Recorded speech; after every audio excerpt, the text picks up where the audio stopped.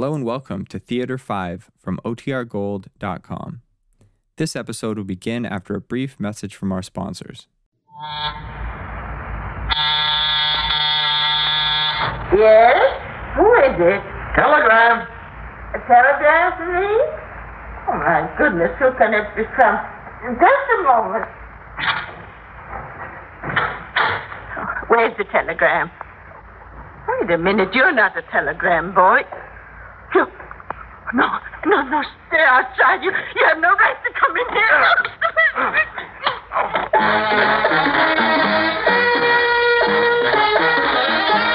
Theater 5 presents The Group.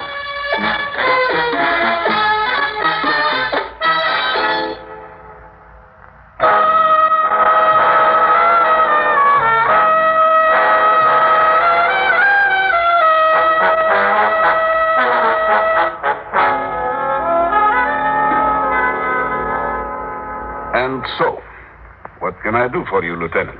You are aware, Doctor, of the murder that took place in this apartment building last night? Old Mrs. Krasner on the 10th floor, beaten to death. Yes, most unfortunate. Unfortunate? It's a strange way to react after a woman is beaten almost beyond recognition. It was obviously the work of a very disturbed man. Well, what about poor old Mrs. Krasner? I imagine she's quite disturbed about the whole thing. The woman is dead. What more can one say? It is a most unfortunate situation. Well, one can try to catch the poor, disturbed man responsible. Yes, I agree with you. Society must be protected at any cost. And you come to me because you think one of my patients is responsible. I know one of your patients is responsible. This is most interesting. I see my patients once, twice a week. I am a medical man with 20 years' experience, and I know no such thing. You do treat emotionally disturbed people. Yes, but no one so divorced from reality. If I knew such a patient was potentially violent, I would have him committed at once. You can predict a murder before it happened? Not a murder, but you can usually tell when a psychopathic personality has become so removed from reality that it is dangerous to let him run around loose. A danger both to himself and to others. You said usually. Yes, in most cases. Yes, but you can't predict this 100% of the time. Nobody can predict it 100% of the time. We are not clairvoyant. So in this case, you could be treating a psychopathic killer and not know it. Yes, it is possible, but not very probable. Dr. Cairns, on Thursday nights, which patients do you see? You mean the night of the murder? Yes. If you mean their names, I am afraid I cannot tell you that. That's professional confidence. No, I mean, what kind of patients do you see? Thursday nights, privately, I see only 2 manic depressives, but they are not at all the type that would do violence to someone else. They would destroy themselves before they destroyed someone else. And that's all? Let me see. Oh, yes. The group meets Thursday nights. The group? Yes, a psychotherapy group. That is where emotionally disturbed people sit around together, and by a mutual exchange of views, they vent a lot of their hostilities, gain insights into themselves and others, and learn to relate to other people. For some types of neurosis, it is a most successful form of therapy. For some types? Yes. For convenience in the profession, we divide our neurotics into 2 groups, the healthy and the unhealthy. The unhealthy neurotic cannot function, even to the point where he can't make himself get up to go to work in the morning. The healthy neurotic gets up and goes to work, but he gets himself into trouble after he gets there. Usually, the people in group therapy are what we call good, healthy neurotics. No chance of a good pathological killer being there? Hardly. Well, if there were, one of the functions of the group would be to get him to confess. Not get him to confess, but to let him confess, if it would make him feel better. And then you turn him over to me? No. I would have him committed for his own safety and for that of society. But, Doctor, the law says... The law says I must not betray my patient's confidences under any circumstances. If I did, I would lose their trust, and I would not be able to help any of them. But fortunately, the question is academic, since no such patient exists in my group. Yes, but if he were in your group, he'd be exceedingly hard to detect, wouldn't he? I understand psychotics are extremely clever liars. Yes, exceedingly hard to detect. Yes, well, I have reason to believe, Doctor, that Mrs. Krasner's killer is in that group. How can you say that? Well, I have inside information. Inside information? Yes, one of your patients in that group is a police detective. I have no policeman listed in my files. He lied about his past history when he came to you because he was afraid we'd find out about it at headquarters, and it would hurt his chances for promotion. So, why does he tell you this now? Because his conscience bothers him. He says he believes he knows who the killer is in the group, and he feels it's his duty as a policeman to turn him in if he confesses. As a psychiatrist, I will try to dissuade him from any such action. As a policeman, he has a duty to perform. He'll not be kept from doing his duty by an oath of professional confidence. What is the name of this detective? Well, I'm sorry, Doctor. We cops have our own professional confidences. You know, Lieutenant, if this psychotic is as clever a liar as we believe he is, he could even turn out to be your own policeman. Yes. And using that same rule of thumb, he could even be you. Or you, by the same token. In this society of liars, whom does one trust?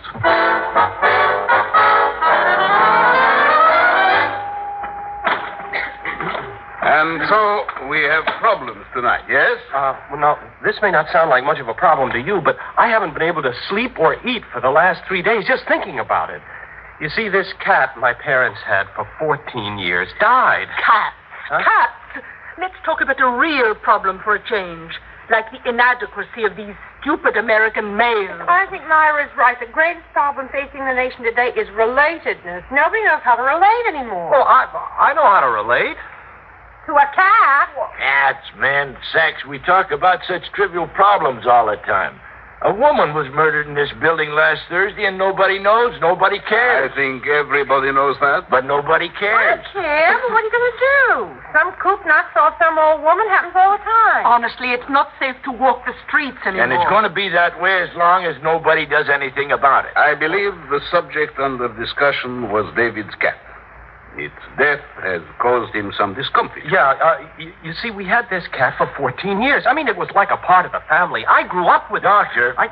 Doctor, do you consider the death of the cat to be of equal importance as that of a woman? Me? No. But since David raised the question, and we can discuss only one subject at a time... You're not afraid to talk about the death of the old woman in this building, are you, Doctor? No. But I think it is up to the group to decide what we will talk about here. How does the group feel? Doesn't matter to me what we talk about. I won't. All right, then. Last week, an old woman was beaten to death in this building. What aspect of this would we like to discuss? Nobody has anything to say?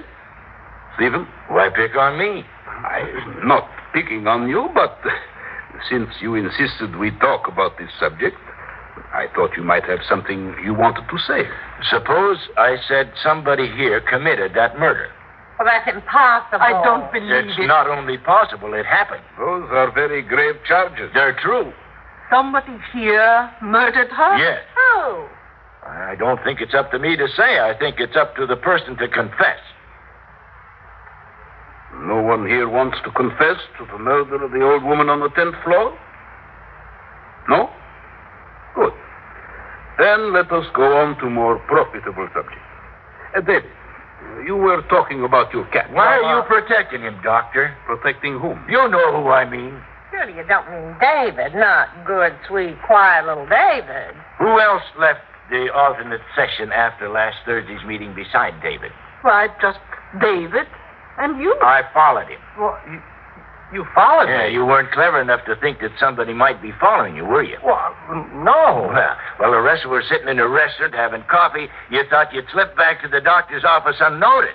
Yeah? You came back, and the door was locked, and you just stood there trying to make up your mind what to do. Oh, yes. Because Yes, you didn't have the courage to knock on the doctor's door, you started climbing the stairs. Oh, no. You went all the way up to the 10th floor before you found a landing that felt right. No. And for no reason at all, you walked out into the 10th floor corridor and stopped in front of Mrs. Krasner's door. No. There was no logic to what you did. You'd stood there for a full 20 minutes before you got up enough courage to push the buzzer. And when Mrs. Krasner asked you who it was, you said you had a telegram for her. No. When she opened the door, you forced her back into the room. No. She started to scream. You began beating her. No. Because she was old and hideous and reminded you of somebody else, somebody you hated. You beat her to release the pressure building up in your chest. No. Why are you lying? I was there. I saw you. No, I You'll never get away with it, David. I was a witness. All right. I killed her. Now leave me alone.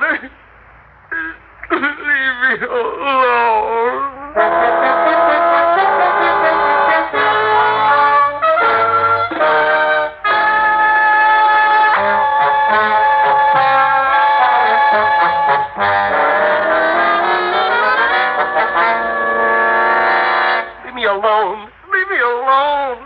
Who would have suspected such a thing of little David? The question now is, who's going to turn him in? I suspected him all along. I always felt there was a lot he was never telling us. Remember all those groups where he never said anything? He was always so quiet and meek. The quiet ones you have to watch. When they go berserk, they leave them looking like hamburgers. I didn't mean to do it. I didn't mean to do it. David, do not cry. I didn't mean to do it. David, crying isn't going to do any good. Try to listen to me. I didn't want to do it. David, isn't it possible that you didn't do it? What? Isn't it possible that you only imagine that you did it? You feel so guilty over so many things. You feel you must be guilty of this crime, too. Now, wait a minute. Why are you trying to protect him? I'm not trying to protect him. Oh, yes, you are. Every time something happens, you rush to David's defense. I've noticed that. I am not trying to protect or to defend David. I know his case history much better than all of you. David is one of the world's victims. He feels so guilty over the things he imagines he is capable of doing that he will accept the guilt for anything, even crimes he has not committed. Well, we just heard him confess. This sort of thing happens every day at the police station. You read about it all the time in the newspapers. A crime is committed, and 3 people call up to say they are responsible. The police have to be very careful to separate the real guilty from the imagined guilty. Isn't that so, Stephen? Why do you ask me? I don't know anything about the operation of police stations. Don't you? No, I don't. See, you're doing it again. Doing what? Ganging up on me, accusing me of all sorts of things. Of being a policeman, for one thing. Aren't you? No. You seem very anxious to have this man punished. I don't want to punish him. You suggested we turn him into the police. I just want to segregate him from society to protect ourselves, that's all. Don't you want that, or do you just want to let him run around loose? We have yet to establish that he has committed the crime. He just confessed to it. What more do you want? Yes, we all heard him. Did you kill this woman, David? No. Now you got him changing his story. No, I'm not. Did you or did you not leave the alternate section early? Yes, I did. And did you or did you not return here? I did. You wanted to see me? Yes. But you lost the courage to ask for me? Yes. So you turned around and went away? You're putting words in his mouth. That's true, Doctor. You are. You two aren't in this together. Yeah, that's what I'm beginning to think. I think the doctor wanted the old woman killed, and he put David up to it. Is that what the rest of you think? I don't know what to think anymore. Before we jump to any more conclusions, let us ask ourselves a few questions. 1. If David were the murderer, what good would it do to turn him over into the police? Well, he's got to be turned over to the police Why? to protect society from him. Suppose I had him committed to an institution. Again, I'm assuming David is the murderer, which I don't believe he is. Wouldn't that serve the same purpose? No, not at all. Why? Because after a few years, they'd let him out. Not until he was cured. You have no guarantee that he would be cured. Yeah, a lot of times they parole murderers and they go out and kill somebody again. Only because they're not cured. You're missing the point of the whole thing. The penalty for death in this state is death. A murderer deserves to die in the electric chair. Then you would cure him by killing him? It isn't a question of curing him. It's a question of getting rid of him for the good of society. And if I were, as you suggest, an accomplice in this crime, what would be my penalty? 10 to 15 as an accessory before and after the fact. Which brings us to the second and last question. Who was the person who witnessed this crime? Who could have done something to prevent it and who did nothing? Hey, that's right. Why didn't I think of that? What is your penalty for being an accessory before and after the fact, Stephen? Yes. Why didn't you stop him? I'm not an accessory. You could have stopped him. Yeah, why didn't you? It was none of my business. You're making it your business to see that David is punished. I'm not making it my business. You should have stopped him to protect the old woman. I couldn't have stopped him. He was a maniac. He would have completely overpowered me. You don't know their strength when they go out of their minds like that. No. The reason you didn't stop David was because he was not there. That's right. He wasn't there. Who was there, Stephen? I don't want to say. Why not? Well, because nobody will believe me if I tell them. Go ahead, say it. But I didn't want to say because nobody would believe me, and it would destroy the group's confidence in you. In me? Yeah. You were the one. You were there. I didn't want to say before. Now, I am the maniac? I was trying to protect you, Doctor. Protect me? Yeah, I figured nobody would believe me if I told them it was you. Now who's lying? You are, Doctor. Isn't it true that nobody from this group was there except you? No. That you were the one who climbed the stairs, who stood outside the door with your heart pounding, waiting to ring the bell? No. The pressure was building up in you. It had been building up for weeks. You had not been able to sleep or eat. No. You think you can fool me, Stephen? I've been observing you in this group for weeks. Might have been able to fool me about what you do for a living, but not about your emotional history, what makes you tick. No. When Mrs. Krasner opened the door, she was the one you were looking for, the perfect target for your anger. An old woman, like the old woman who raised you as a child. No. Who humiliated you as a child, who told you were a bad boy, who punished you for being bad. No. The pressure built up when you saw her, so you had to kill her. The way you wanted to kill her when you were little. No. So you struck out at her the way a child would strike out. Only now, you are a man. And being a man, your child's blows killed her. No. You have killed before, haven't you, Stephen? No. Why don't you tell the truth for a change, Stephen? You'll feel so much better. All right. I did kill her. And I'll live to kill again. He's got a gun. You think you're so smug and smart, sitting back there and solving all the problems? Well, look into the muzzle of this. Look death in the face and try to be smart, Doctor. Give me the gun, Stephen. No. You're going to die, Doctor. And all your psychology can't save you. You don't want to kill me, Stephen?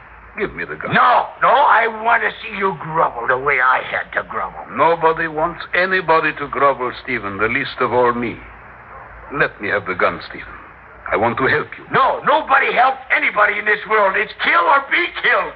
That's the only way you can keep people in line. You don't want to kill me, Stephen. Only the little boy in you wants to kill and be punished. I don't want to punish you, Stephen. I want to help you. Let me have the gun so I can help you. I can't do that, Doctor. If I do, you'll turn me in. No, I won't. I promise. You don't want to kill me any more than you wanted to kill her. No. And you didn't want to kill her either, did No. you? You only think you have to kill her, don't you? I don't know. You've killed her many times, haven't you, Stephen? Yes. And now you're tired of killing her, aren't you? Yes. Give me the gun. I want to help you. I never wanted to kill her, Doctor. I know. She was so much bigger than I, and she used to hit me. I know. I loved her, and she used to hit me. So I had to kill her. I didn't want to kill her, but she didn't love me. Grandma, please don't hit me anymore. There, Stephen. Don't cry. I love you. That's right, Stephen.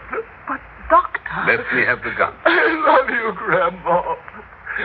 I love you. But he ought to be put away. No. But he's a monster. A monster? Yes, a monster suffering. But still, a human being.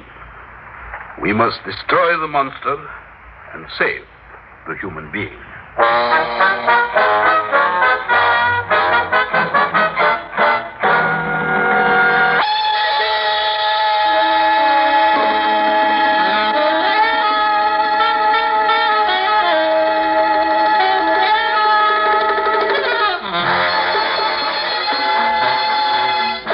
Theater 5 has presented The Group, written by George Bamber and directed by Warren Somerville.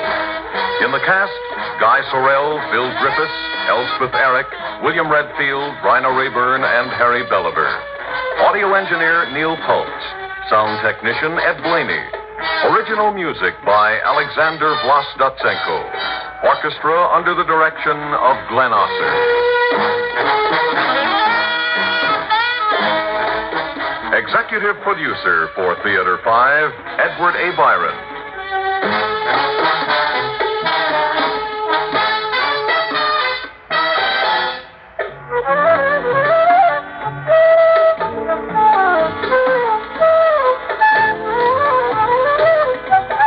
We invite your comments. Write to Theater 5, New York 23, New York. This is Fred Foy speaking.